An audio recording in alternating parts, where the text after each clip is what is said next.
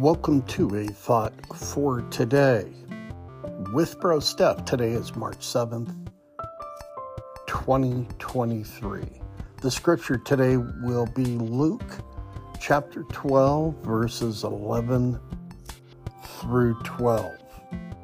When they bring you before the synagogues and the rulers and the authorities, do not worry about how or what you are to speak in your defense or what you are to say. For the Holy Spirit will teach you in that very hour what you ought to say.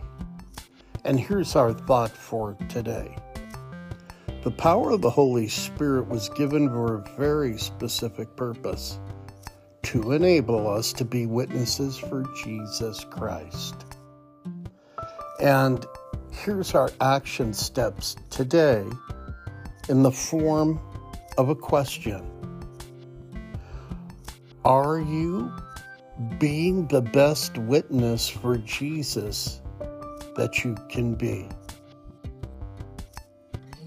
This is Bro Steph. Thank you for tuning in. See you again on another Thought for Today. And remember, keep looking up. Jesus is coming back. Bye for now.